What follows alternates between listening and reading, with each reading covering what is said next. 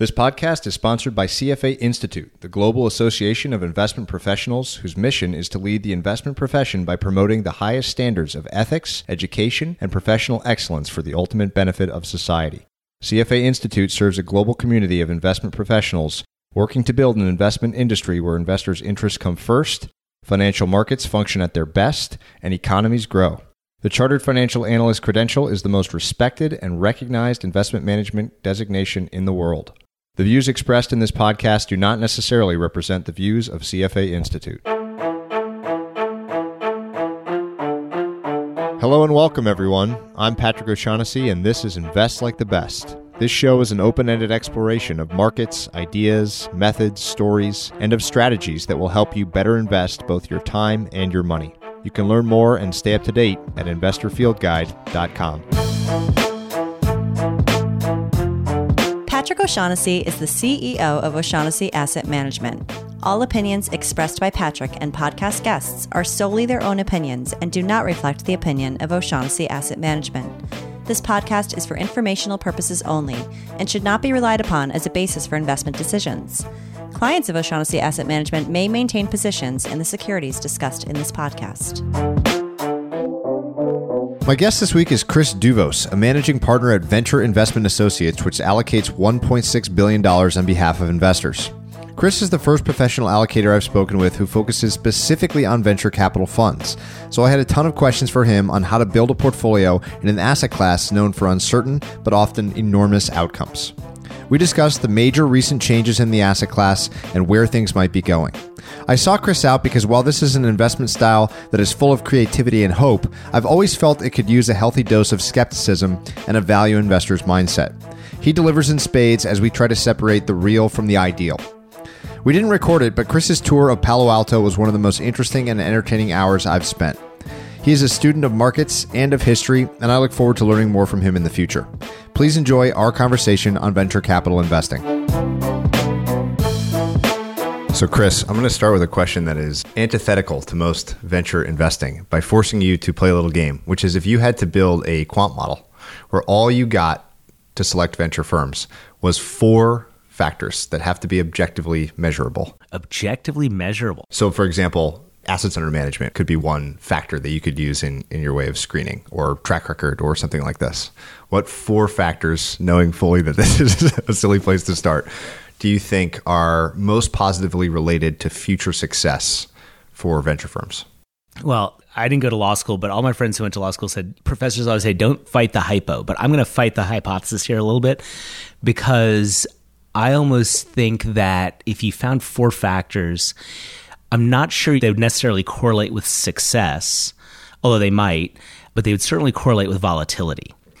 And I think you can positively skew volatility.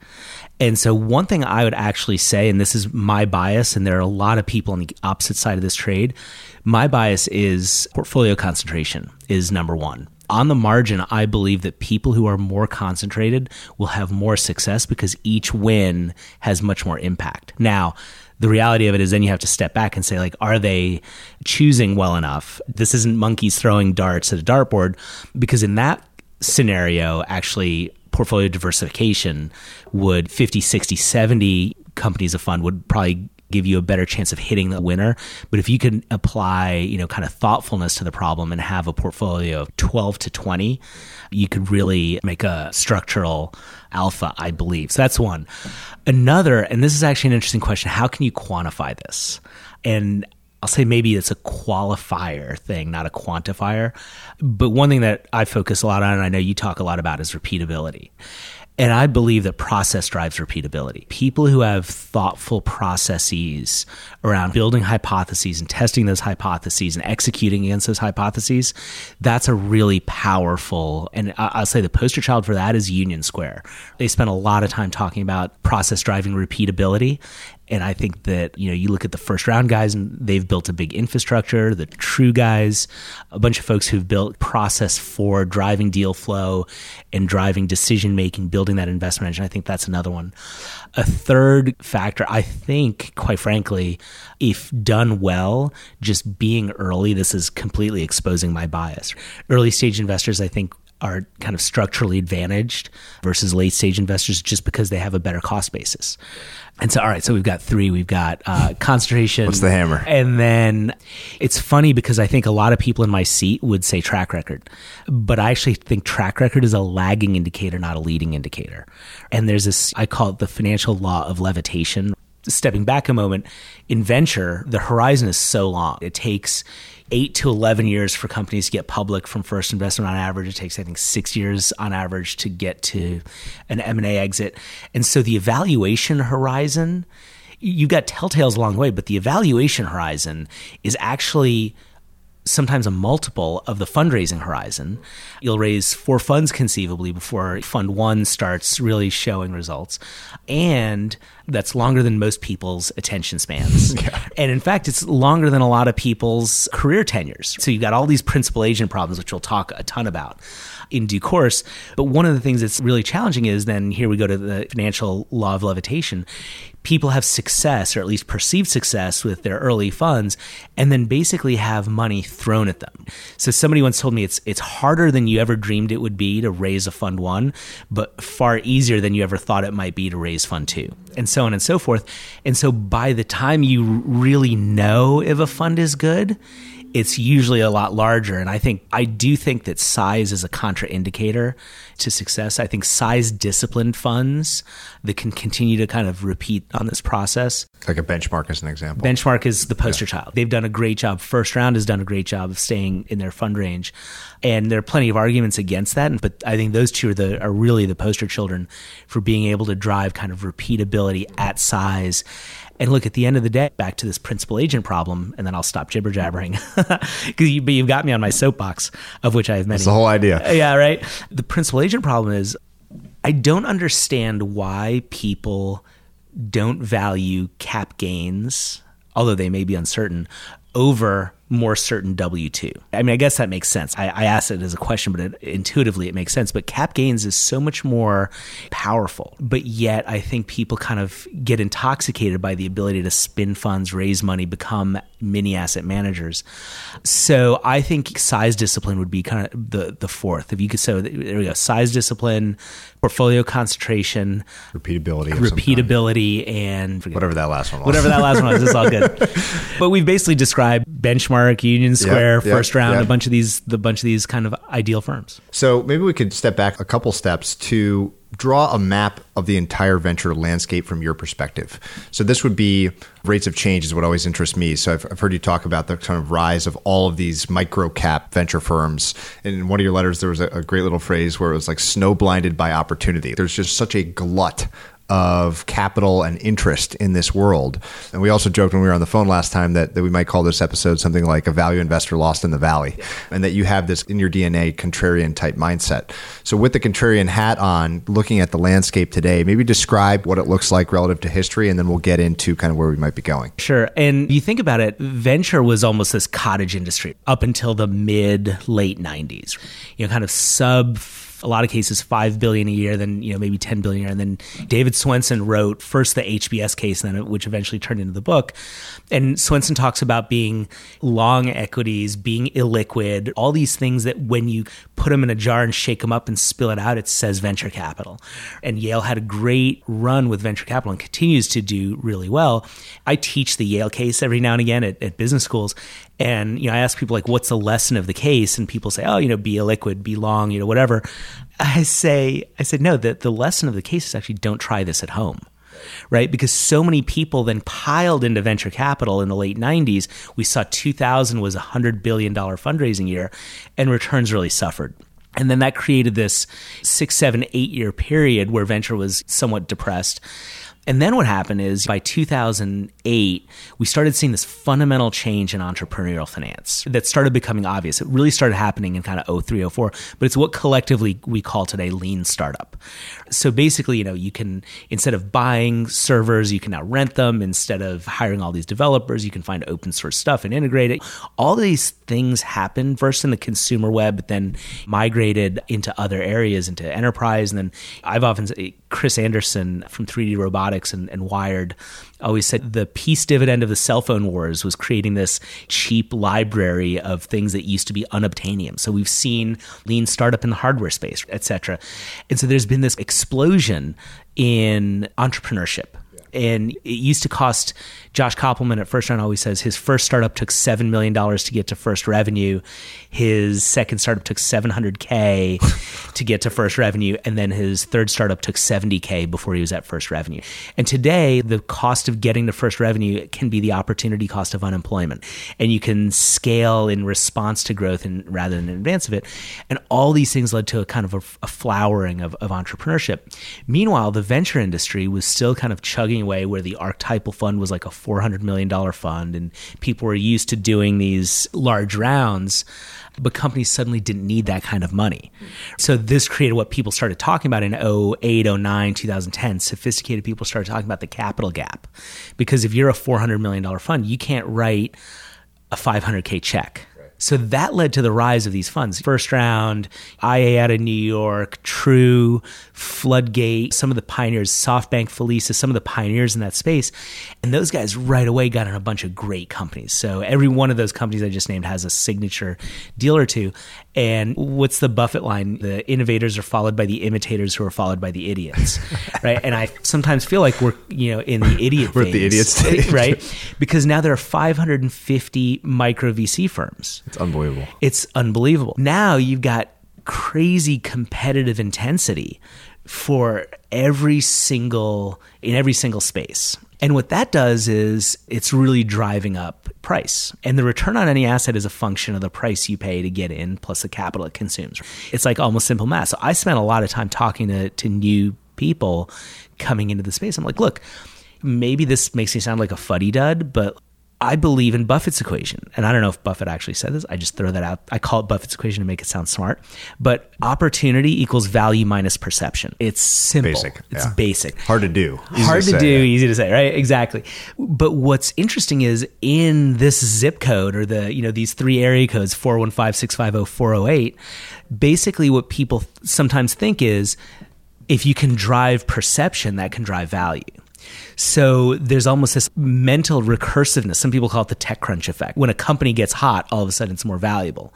And that's actually interesting to me. And there may be like some truth to that.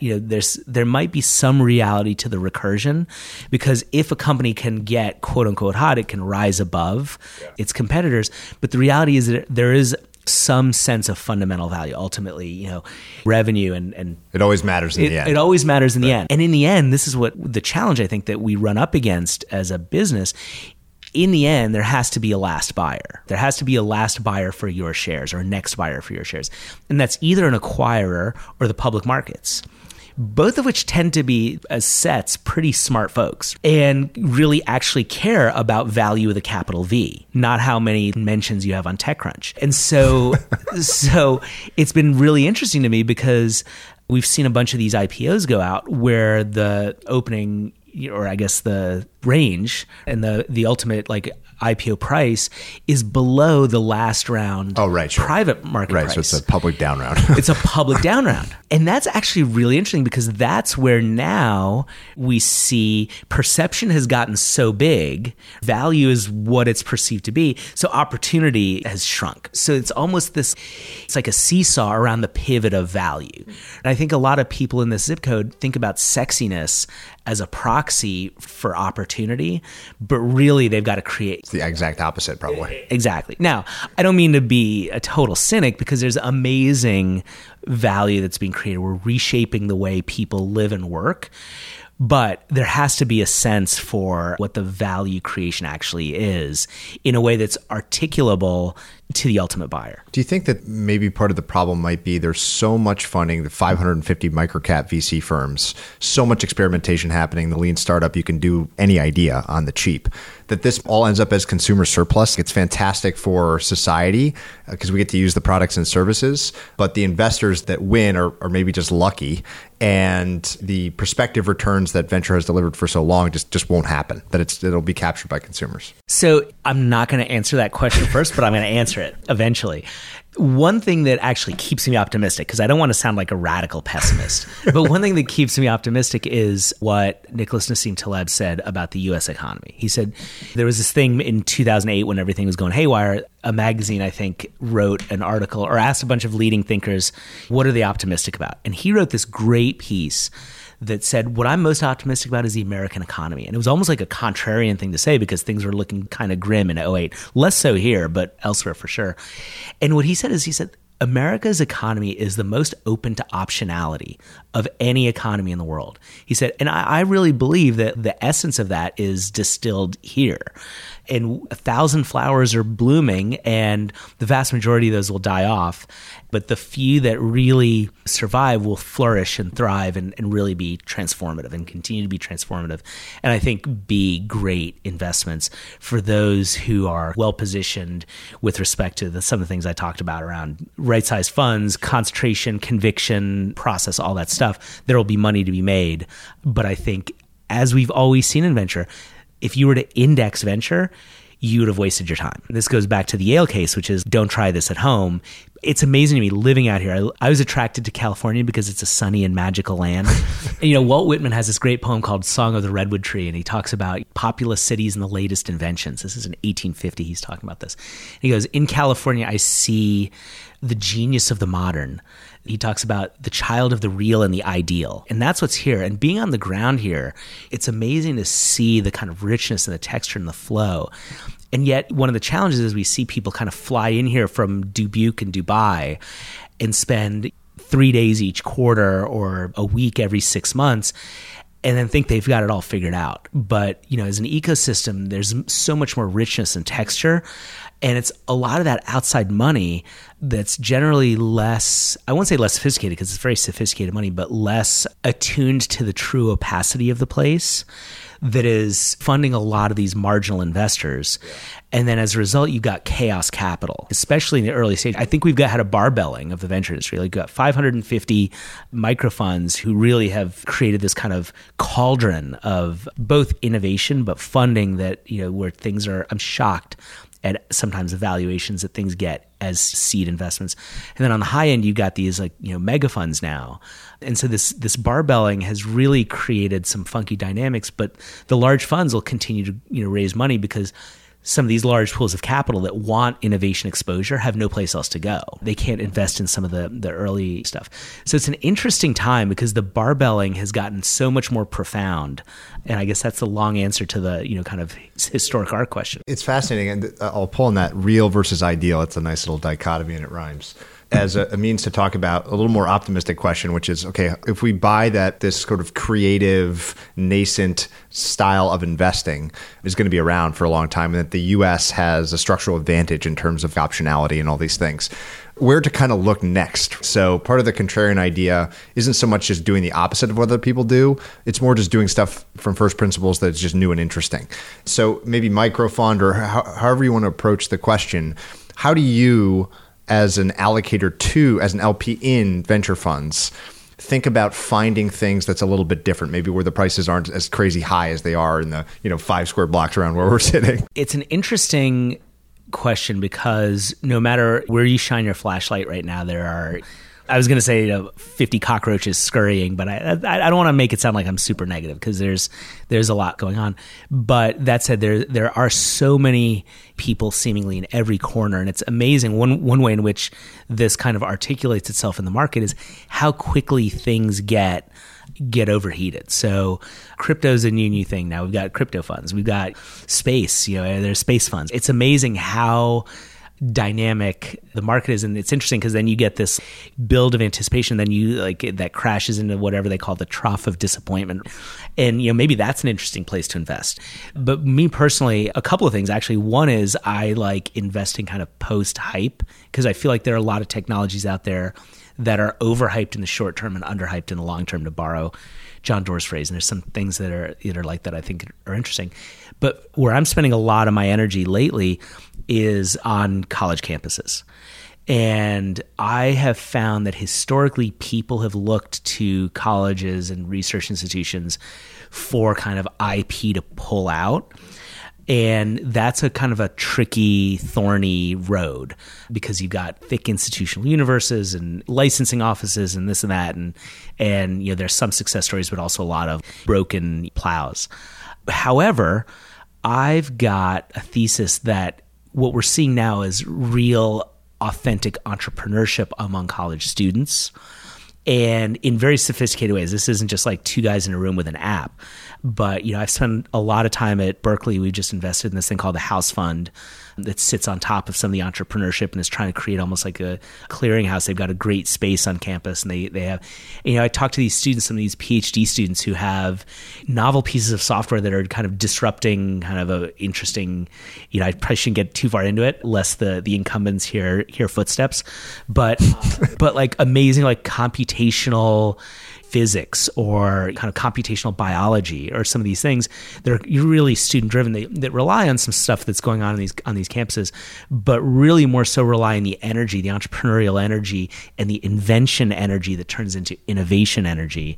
So we're looking at something at MIT that's similar. We've got, I'd love to put somebody in business to sit on top of Carnegie Mellon or some of these other places. That's really interesting to me. So closer to the sources, what about geography? I had a really interesting conversation with an angel investor turned small venture capitalist in Jerusalem. And what I loved about the conversation was his investing thesis was basically there's a lot of smart, talented technologists in Jerusalem and literally zero people investing in them. All the money's in Tel Aviv. And even though it's a short drive, culturally, it was just an odd discrepancy. And so he got preferential pricing and all these other kind of interesting deal flow access as just being the only person there.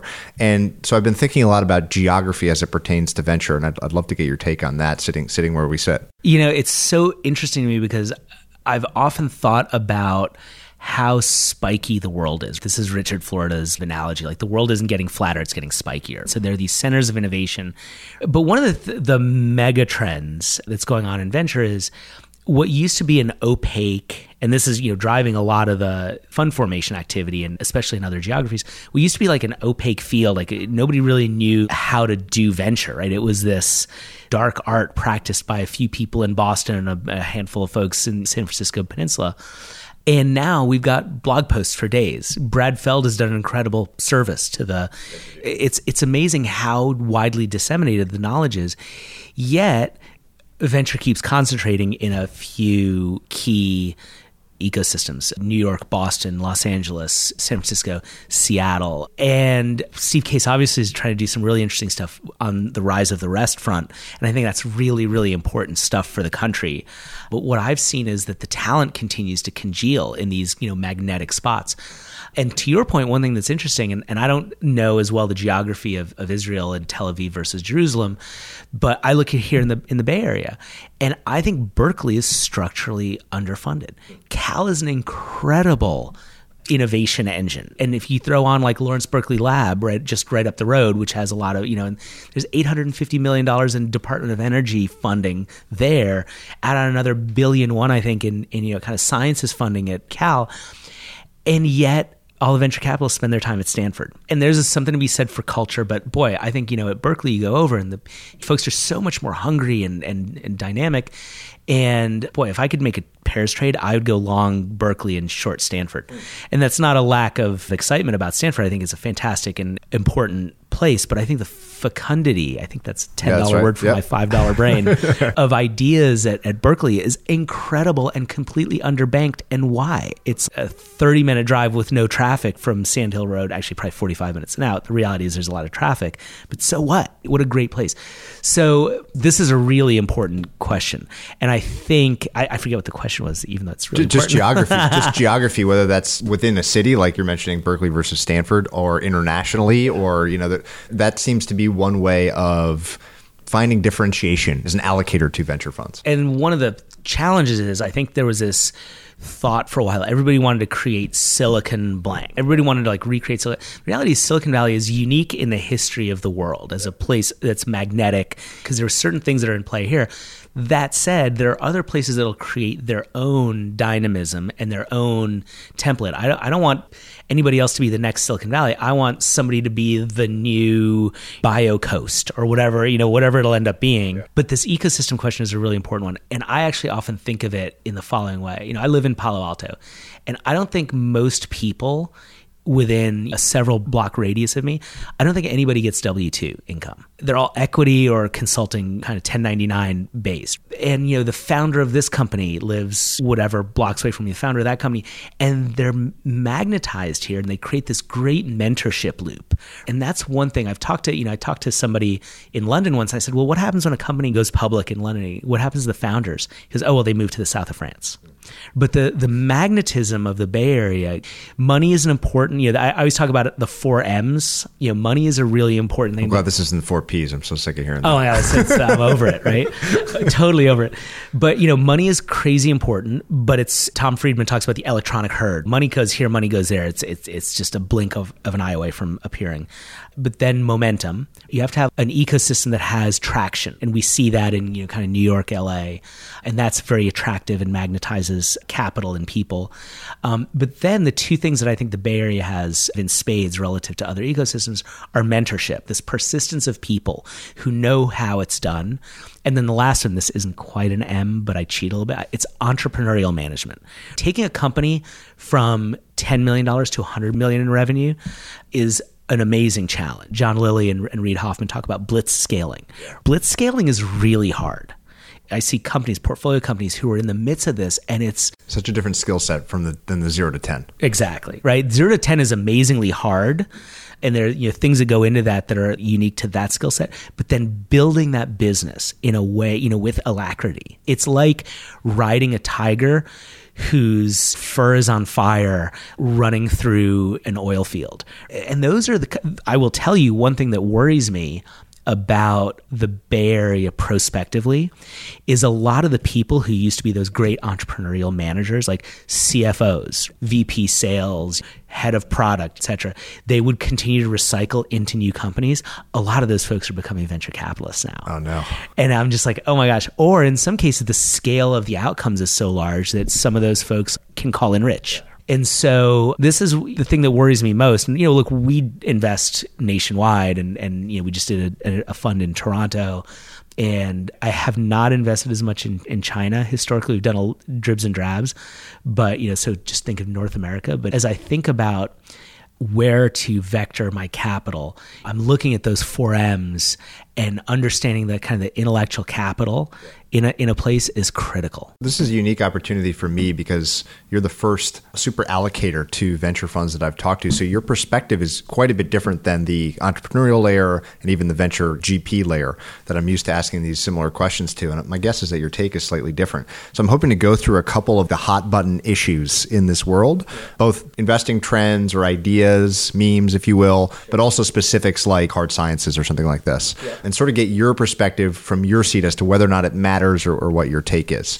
So the first of these is the rise of cryptocurrency as forget most of what people talk about with cryptocurrency, but as a threat to traditional venture capital. It's interesting because one of the trends that was talked a lot about with respect to crowdfunding was that we'd start seeing the separation of capital and influence. And you've got these guys out there, because if you think about it, it was this unbundling, because venture capitalists used to have capital and mentorship, control the pipe and everything, right?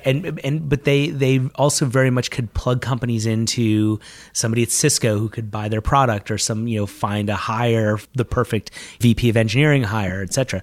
That was kind of part of the promise of the kind of the catalytic equity of venture capital. This was a catalytic value add asset class. And by the way, I think Swenson sold us all that. I think is a bill of goods, because I do think it's somewhat of a myth. There are firms that do it really well, but a lot that, the vast majority are just passive capital. And I think with crowdfunding, we started to see the unbundling. And you look at people, there are guys like Peter Curry, CFO of Netscape, and is just a Valley guy, and he's been on the board of Twitter.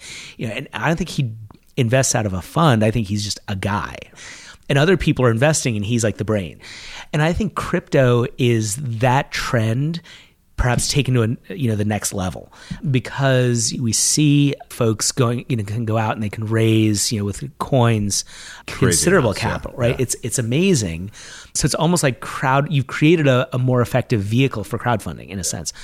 But you still need help. Right. So much has to go right in building a company that you want more people kind of in your squad than you ever dreamed possible.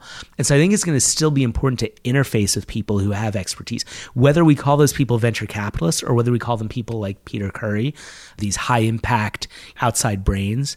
Will take on it'll vary what we call these people, but ultimately venture capital firms will have to recast themselves as service providers. They provide a suite of services to entrepreneurs, and keep talking about First Round and True and some others who have done a great job of packaging an offering in a sense for entrepreneurs. There's a suite of services that's available. And this kind of reorientation from venture capital fund as capital source to venture capital fund as service provider who actually just provides. I think that's the trend. I mean, Andreessen Horowitz has kind of cast itself as, they describe themselves as a talent agency.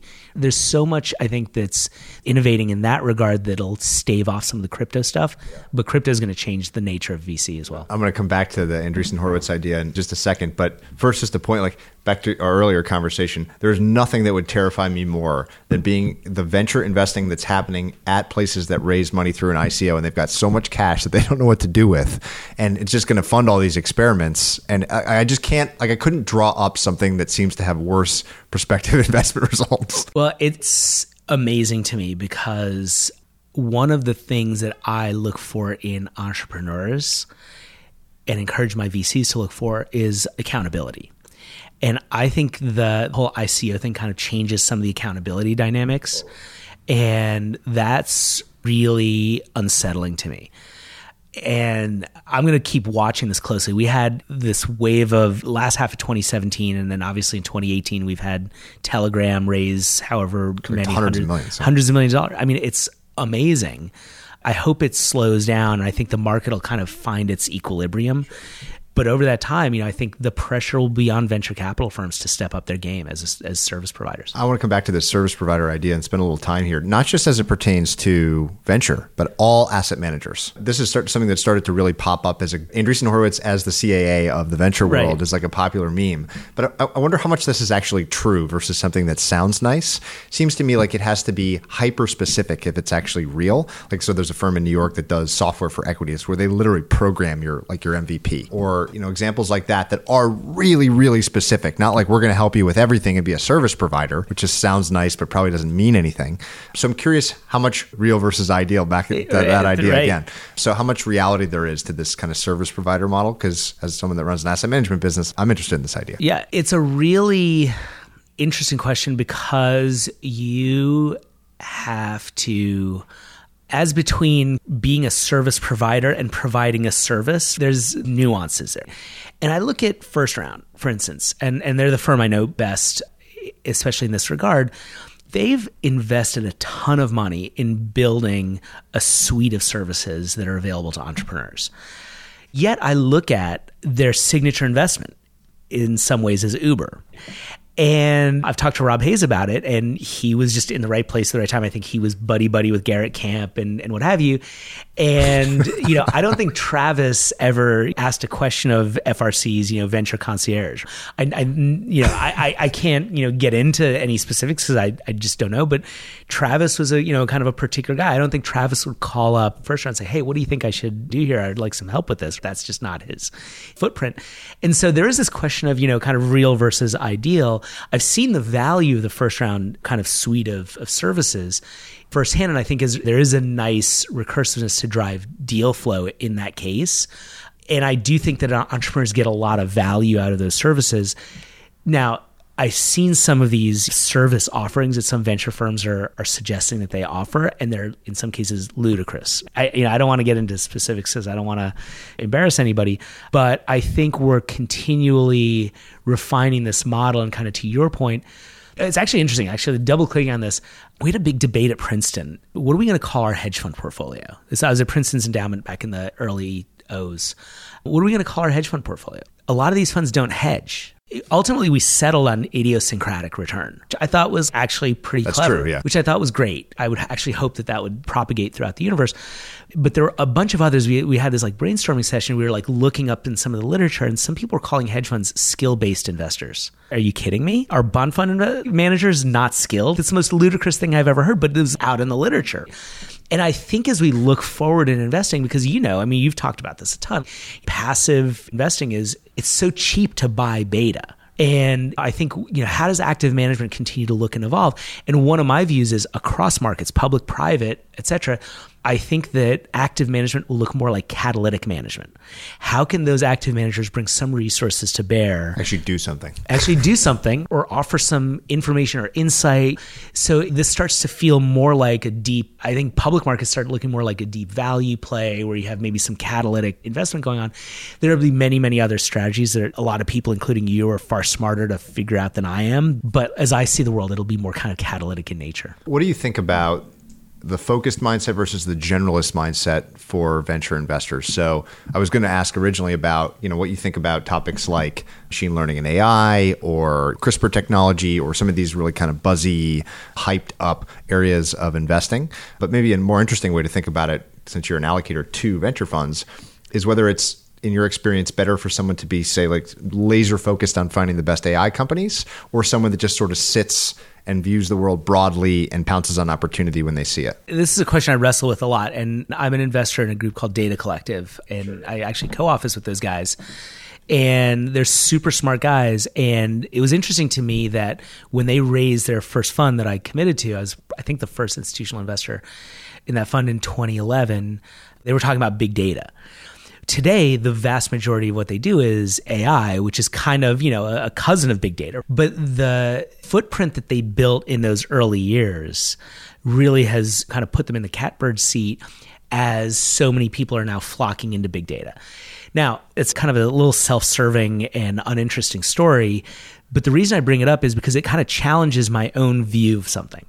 And so much of what we learn about venture is anecdotal and kind of passed down from the greats. And I remember Mr. McCants putting his arm around me and saying at a Greylock meeting in 2001, Douvos, when venture's working well, time is cheap and capital is expensive, and when that relationship is reversed, watch out, right? And he kind of, these things stick with you. And one of the things I read a long time ago, we're talking like 2002, which is almost in the primordial ooze days of venture, because it was written in kind of 97, 98, was written by this guy, Bill Davidow, who started More Davidow Ventures and was one of the kind of early titans of VC.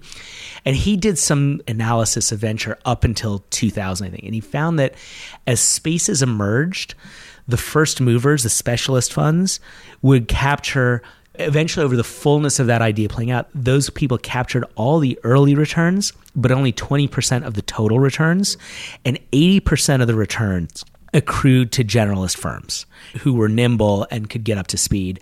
And his hypothesis was that those generalist firms would bring business building resources, not just insight and domain knowledge, but business building resources. Now, what has changed from that point to the story I tell about Data Collective? I think that venture, as the entire economy is, I think this is true, is getting more and more esoteric. I think understanding something about AI and the nuances and intricacies is much different than understanding computer hardware, which was itself difficult and challenging, but you just had to find you had to find Steve and Woz in a garage. I think the barrier to entry is much higher. In the stuff that's durable, I think anybody can fund some clown with an app.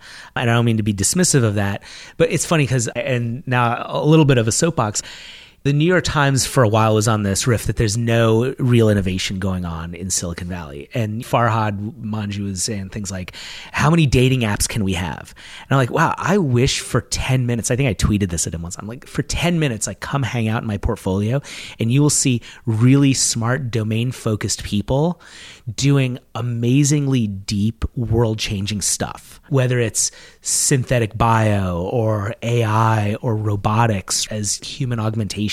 There's such amazing stuff that's going to change our world so radically. And I think that is what makes this kind of specialist theme much more important than I historically have given it credit for. Fascinating stuff. What of the hot button areas are most interesting to you?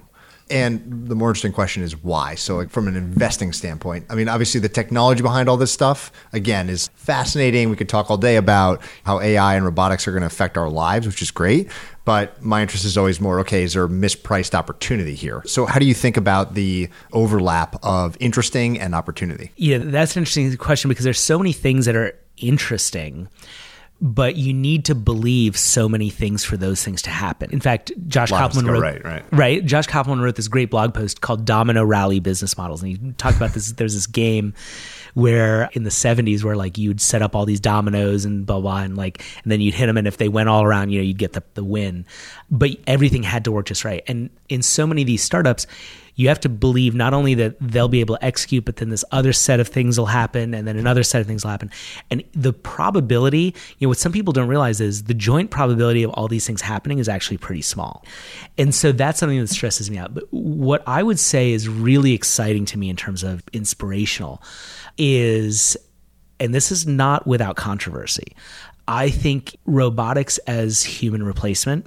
And everybody's like worried about the robot future and everybody losing their jobs.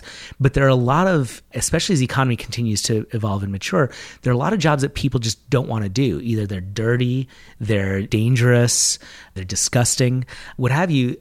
It's amazing. We actually have an investment in a company that it's a robotic drywalling company. And it's actually, you'd be amazed, like once you learn about demographics of drywallers, it's amazing. They're like on average 7 years older than the average tradesperson. They're really, it's hard work and you're in dust and there's like all these new OSHA regulations around silica dust.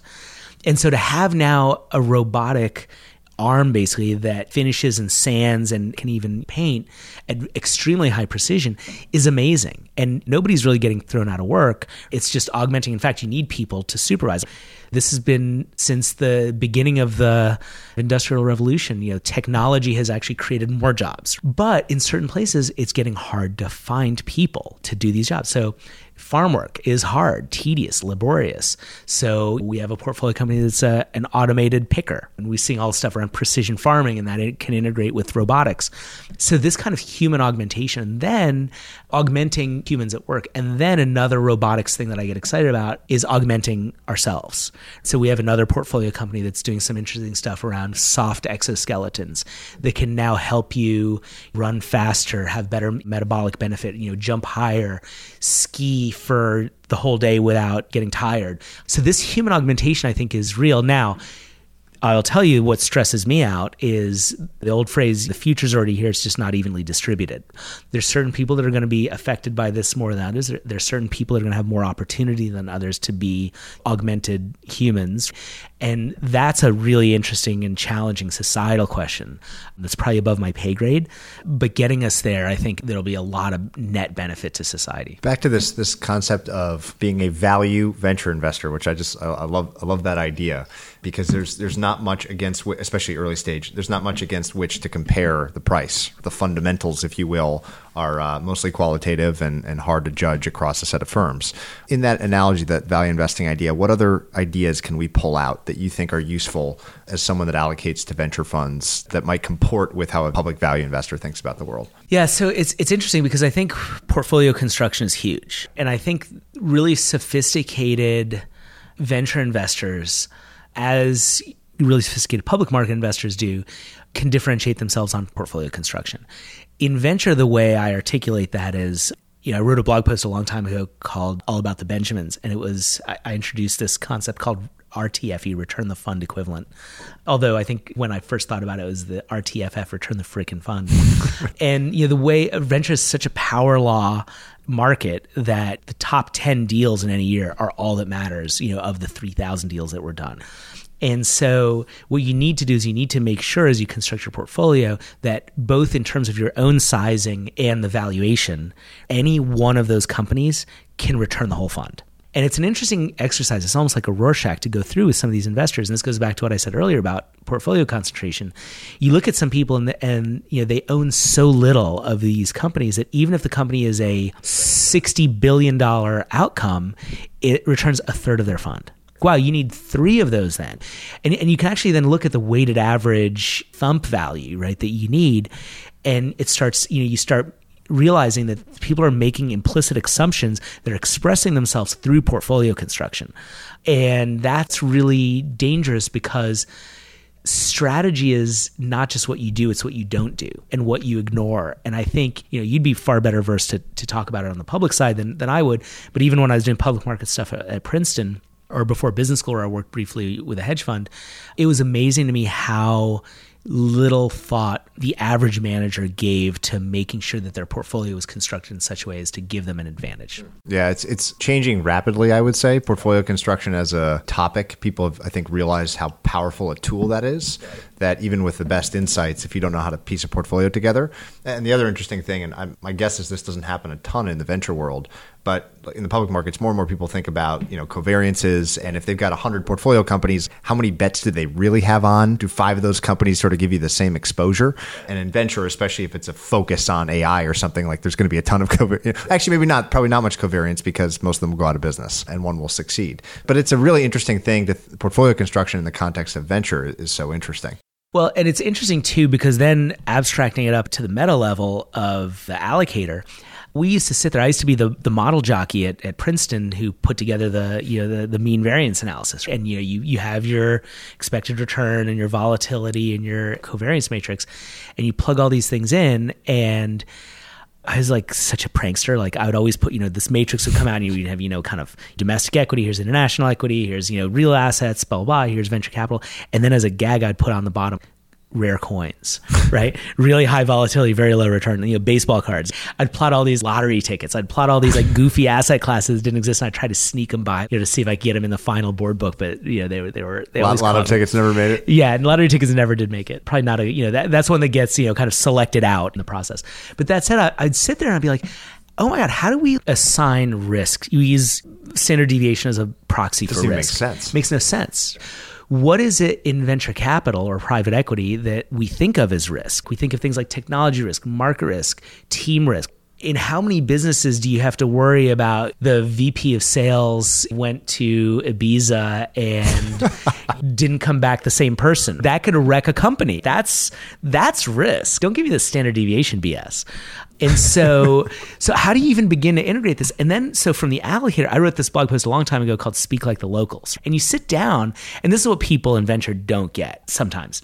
Oftentimes, you walk into like a Monday meeting in an endowment, and you've got, I called it Speak Like the Locals because I was like, and then you got the, Germanic hedge fund person who speaks, the Sortino ratio is, like it's very specific. It's very, kind of quantifiable. You've got the bond guys, and then you get to the venture guy, and it's like Italian, like, hey, sprazzo di sole, like, hey, it's everything fantastic. Anyhow, so it's a different mentality because you sit there and people say like, oh, why did you hedge fund asset allocator invest in this hedge fund? Oh, well, their Sortino ratio is this and your trainer ratio is that, and all this stuff. Their Omega was whatever, right? And it's first Omega reference on the podcast. I was gonna say, there you go. Will Getzman was trying to get that in our heads in 2001, whatever. And then you get to literally the venture guy, and you're like, why'd you invest in that fund? Oh, the team. Liked the guy. I like the team. The team has a franchise. So this is what led me to how do we find people who are leveraging ecosystems? And that led me to these platform managers, which eventually then led me to universities. Like, how do you punch above your weight? And that's something that's tough to quantify, but important to recognize. And I think that as a whole, the venture industry doesn't recognize that disconnect very well. A ton of people that listen to the podcast are allocators of some type, and that could be individual, they could be a financial advisor, they could be a professional allocator like you are. If you had to distill down some of the key things that you look for in managers, and ideally some of these would be transferable out of venture, but ones that are particular to venture are fine as well, that you and I read in one of your quarterly letters that I can't remember the guy's name, but a friend of yours who you viewed as a really effective evaluator of talent, of manager talent. What the dimensions of that are, things that you think are important to look for in allocators, because so many people out there are hiring managers of some type. Yeah. So I'll start with kind of my own manager selection process, which has 4 parts, and then I'll double click on each of these. So the first is the people. Do the people have some edge? And that's hard to quantify, but we'll spend some time on that in a sec. The second is the strategy. Understanding I don't have a monopoly on wisdom of strategy. In fact, I'm almost diversifying my strategies. But what's important with respect to strategy is there a resonance between the strategy and the people? It's amazing to me how often there's a slippage between cup and lip there. out of the people and the strategy falls the portfolio. The portfolio is the proof of the pudding. And you can touch and taste and see the portfolio, visit with companies, see what they're doing, understand how the team has helped that company grow and kinked upward the trajectory of its growth, et cetera. That's where I spend the bulk of my time. And then out of that falls performance. But again, performance is a lagging indicator, not a leading indicator, and very, quite frankly, size dependent in my opinion. And so back to this law of financial levitation, as funds grow bigger, they almost can't resist. I call this assets versus alpha. Right, exactly, right? Yeah. But back to the people, so I think that's where it's most important as an allocator to really understand the people that you're getting in bed with, because the average venture fund lasts twice as long as the average American marriage. So you're really making a bet on people, and you're probably betting on, at least 2 funds, if not more, because you're not going to turn over enough cards in the periodicity of the fundraising to really, as long as people are making good deals and staying on strategy, you're going to probably invest in that second fund. So you're really getting on board for a 20-year ride, and you need to make sure that the people are not only excellent, distinctive in their space, have particular domain expertise, have a philosophy. It's amazing how many people are like, one of the questions I ask is, what's your strongest held opinion?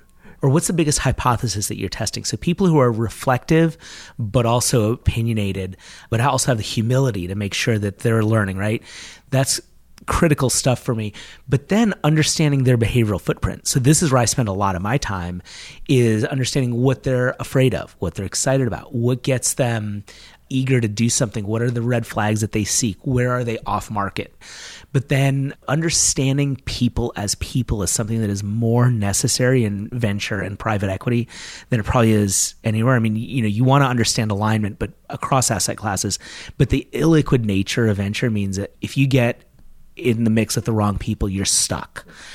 So really understanding them as human beings. And so I have meetings sometimes where people come out and they're like, wow, that felt like therapy, right? I want to understand what they're afraid of. I want to understand like the bad choices they've made. I want to understand their disappointments. In the last year, I've had a couple of people cry after I asked a question, and I've retired the question, but I'm not sure I should. What was the question? Well, the question is, tell me about the worst career thing that's happened to you. And I had a woman who talked about her early career at a big tech company in the late 90s and the harassment that she, and it's not like question porn. The reality of it is I want to see how they learn from it. And this woman had an amazing answer about how hard she had a mentor who, basically kind of helped guide her through some of the quite literally harassment that she got. That was appalling to me. And then she was able to then take lessons from that about how to vector her energies and how to interact with people and how to work, she was like, and part of the challenge is I had to work twice as hard as the men.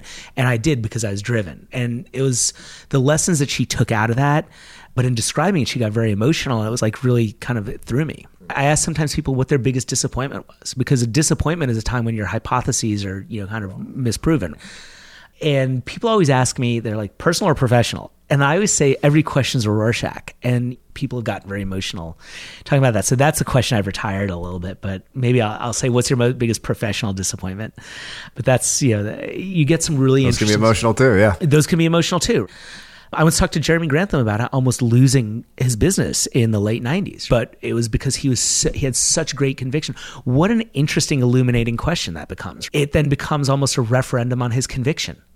Right? And that's really amazing. So, I don't know if that's helpful or interesting, but that's just some of my own tradecraft. So many people, though, start with performance because it's easy and it's quantifiable, right? How can you not? But the reality is, I will tell you, our best performing manager at Princeton, when I got there, our best performing manager on the venture side, or one of our best, was a fund that had a killer $75 million fund. Their $150 million fund crushed it. Their $300 million fund was okay. Their $600 million fund that they were raising, we said no to. I don't know how that one worked out, but then they had $1.2 billion and a $2.4 billion fund. And I later read in II, which did a report about these guys.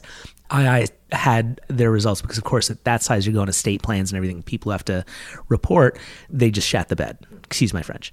And it's like, but boy, like if you're looking at that $600 million fund and looking at the performances, 75 in the 150 fund, it's a total like, go for it. But you've really got to unpack that. And what would you say, assets versus alpha? Yeah. It's a real thing. So who should and should not make any type of venture investment? There are a lot of types of investors out there. This is a interesting and sexy asset class. We know what that usually means for returns, and there's a lot of zeros. So usually when I ask this question of people that are in this world, they say nobody should be an angel investor, right? Yeah, unless you're just like have some super special set of circumstances. So a different way of asking it is, who of the broad general categories, from individual investors to ultra high net worth investors to whomever else you want to categorize, should and shouldn't invest in venture, just in general? So I'd say the biggest driver of venture success is a willingness to have a long horizon. I mean, it is the asset class where you have to take the most on faith for the longest amount of time. You are buying, actually, quite literally the longest dated, furthest out of the money options that you can buy in all of the firmament of assets, I believe. And so having that high tolerance for risk, illiquidity, and horizon is a really rare kind of trio. I used to say that makes it a particularly interesting asset class for endowments. This is the kind of Swenson line.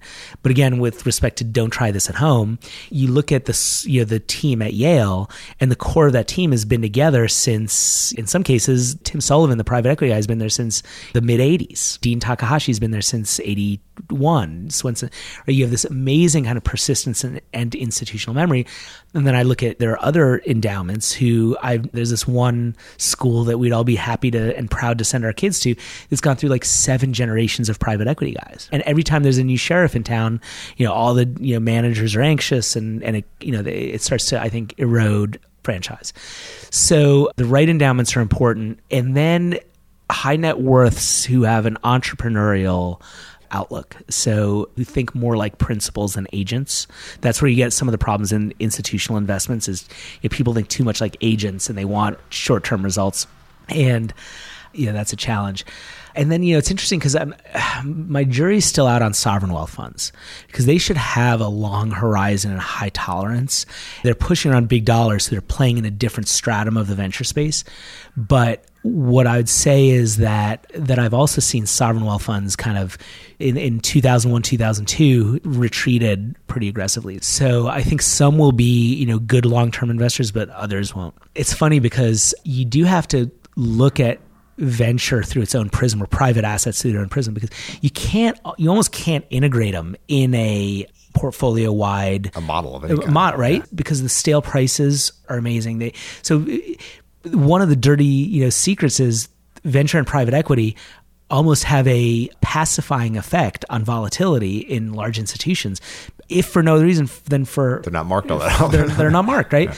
It's interesting because I think Lerner and Gompers at Harvard took the S&P 500 and marked it daily, and then they would mark it, so just a daily series, and then they took the Jan 2 mark, rolled it forward to the end of the quarter, then rolled it forward, and they got like a 0.65 correlation of the S&P versus itself, which, by the way, 0.65 is like what most people use for private equity correlation. I will say the other thing, so back to this question, the reason I bring this up is you really have to understand kind of holistically what your aims are and what role that venture plays and private equity play in your portfolio.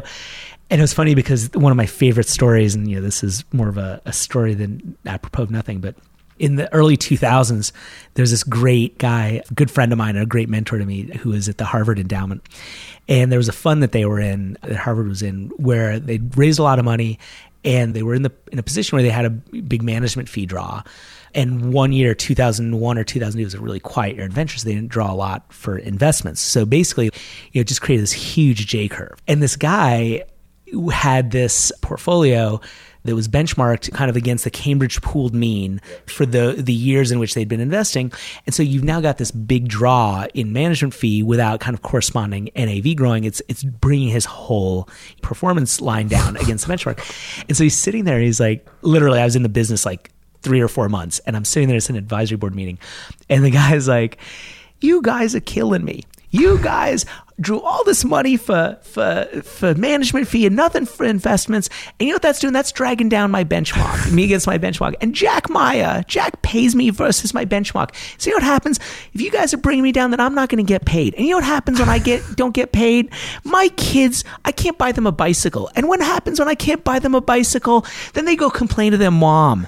And if they complain to their mom that I can't buy them a bicycle, then mom gets mad at me and I don't get any loving. So because of you guys, I'm not getting any loving. So I don't know if this part of the story is true, but apparently that Monday there were 2 bicycles, at the offices of Harvard Management Co. I don't know if that part of it is true though, but this speaks to the kind of long horizon. This is life in our business. Life in our business. If you had to give your money, all your money, to some other allocator, who would it be to? It would be to the people who I think have the highest pain tolerance. And that articulates itself in a bunch of different ways, one of which is taking the longest term bets and having the most contrarian nature.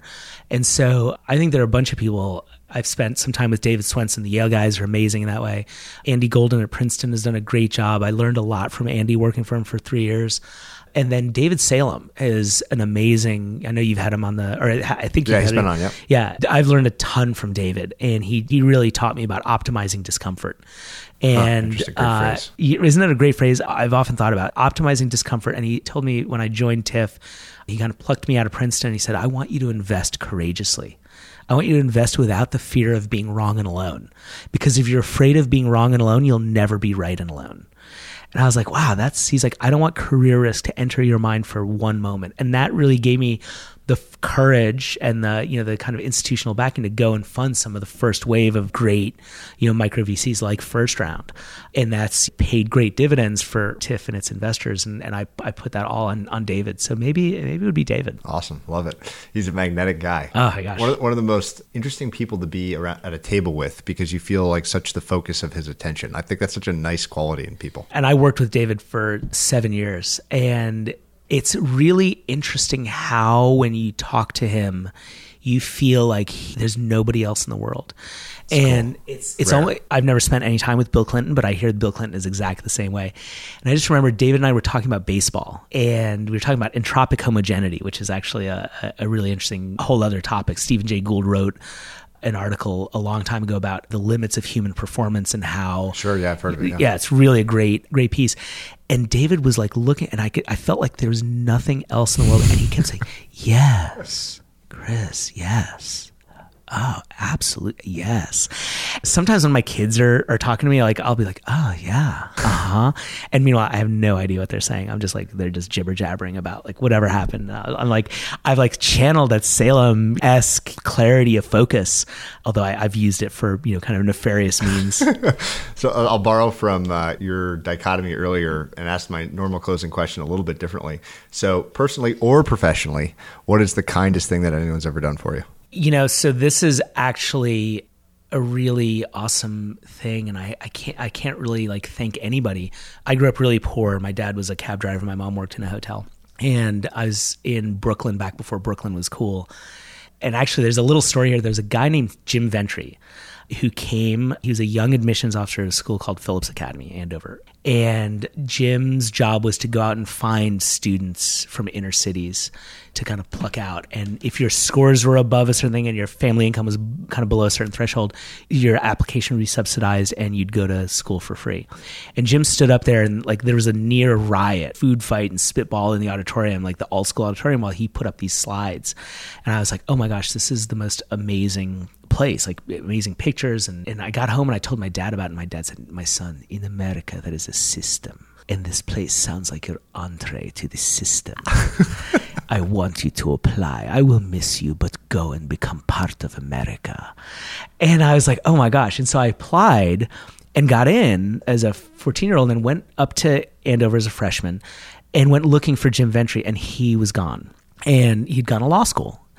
And I was like, I never got to say thank you to Jim Ventry. And by the way, the program's called the Rockwell Scholars Program. It was funded by Mr. Rockwell of Rockwell Aerospace. And so I never got to say thank you. And fast forward 25 years.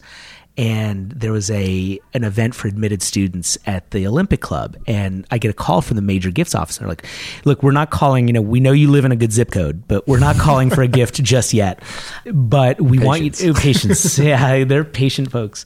They're like, look, we want to put you on the masthead of sponsors, and all we're asking is that you show up and talk about your experience for some of these admitted students. And so it's like me and Peter Curry and like these people. I'm like, holy smokes, like I'm such an imposter here. And I show up, and the guy handing out name tags, I look at his name tag, it says James Ventry, Assistant Director of Admissions. I'm like, what? I'm like, Jim Ventry? He goes, yeah. I'm like, were you here? He goes, yeah, I had a 20-year career in the law, but decided that my true love was admissions. I go, oh, why is that? He goes, well, because I love the idea of changing people's lives. I love the idea of like really making an impact. I'm like, well, have I got a story for you? The last time I saw you was 25 years ago at a middle school in Brooklyn in the middle of a near riot, and you convinced me to apply. I never saw you when I went up for my interview. I went looking for you when I arrived to say thank you. And I can now say thank you 25 years later. The last time you saw me, I was a snot-nosed punk ass. And here I am co-sponsoring an event at the Olympic Club of San Francisco with Peter Curry and all these other luminaries. I feel like, as my dad would say, that I'm part of the system, and I owe that to you and the Academy. So that's my long-winded answer. I'm sorry for belaboring it, but this is why I'm such a fan of need-blind admissions, and very much the idea of America is the idea of social mobility. And I believe that creating this optionality, and I do believe that even though things are kind of constantly evolving, I do believe that through hard work and education and pluck, you can really make a difference, which is why I like to support charities and with both money and time that help kids from disadvantaged backgrounds rise through education. Man, what an amazing, incredible answer to that question.